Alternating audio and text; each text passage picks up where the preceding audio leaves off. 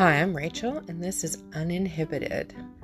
I'm going to read some of my favorite saucy authors and maybe think about them in the modern context. How does Henry Miller hold up with a modern feminist read? Can we still love the raunchy writers of the past?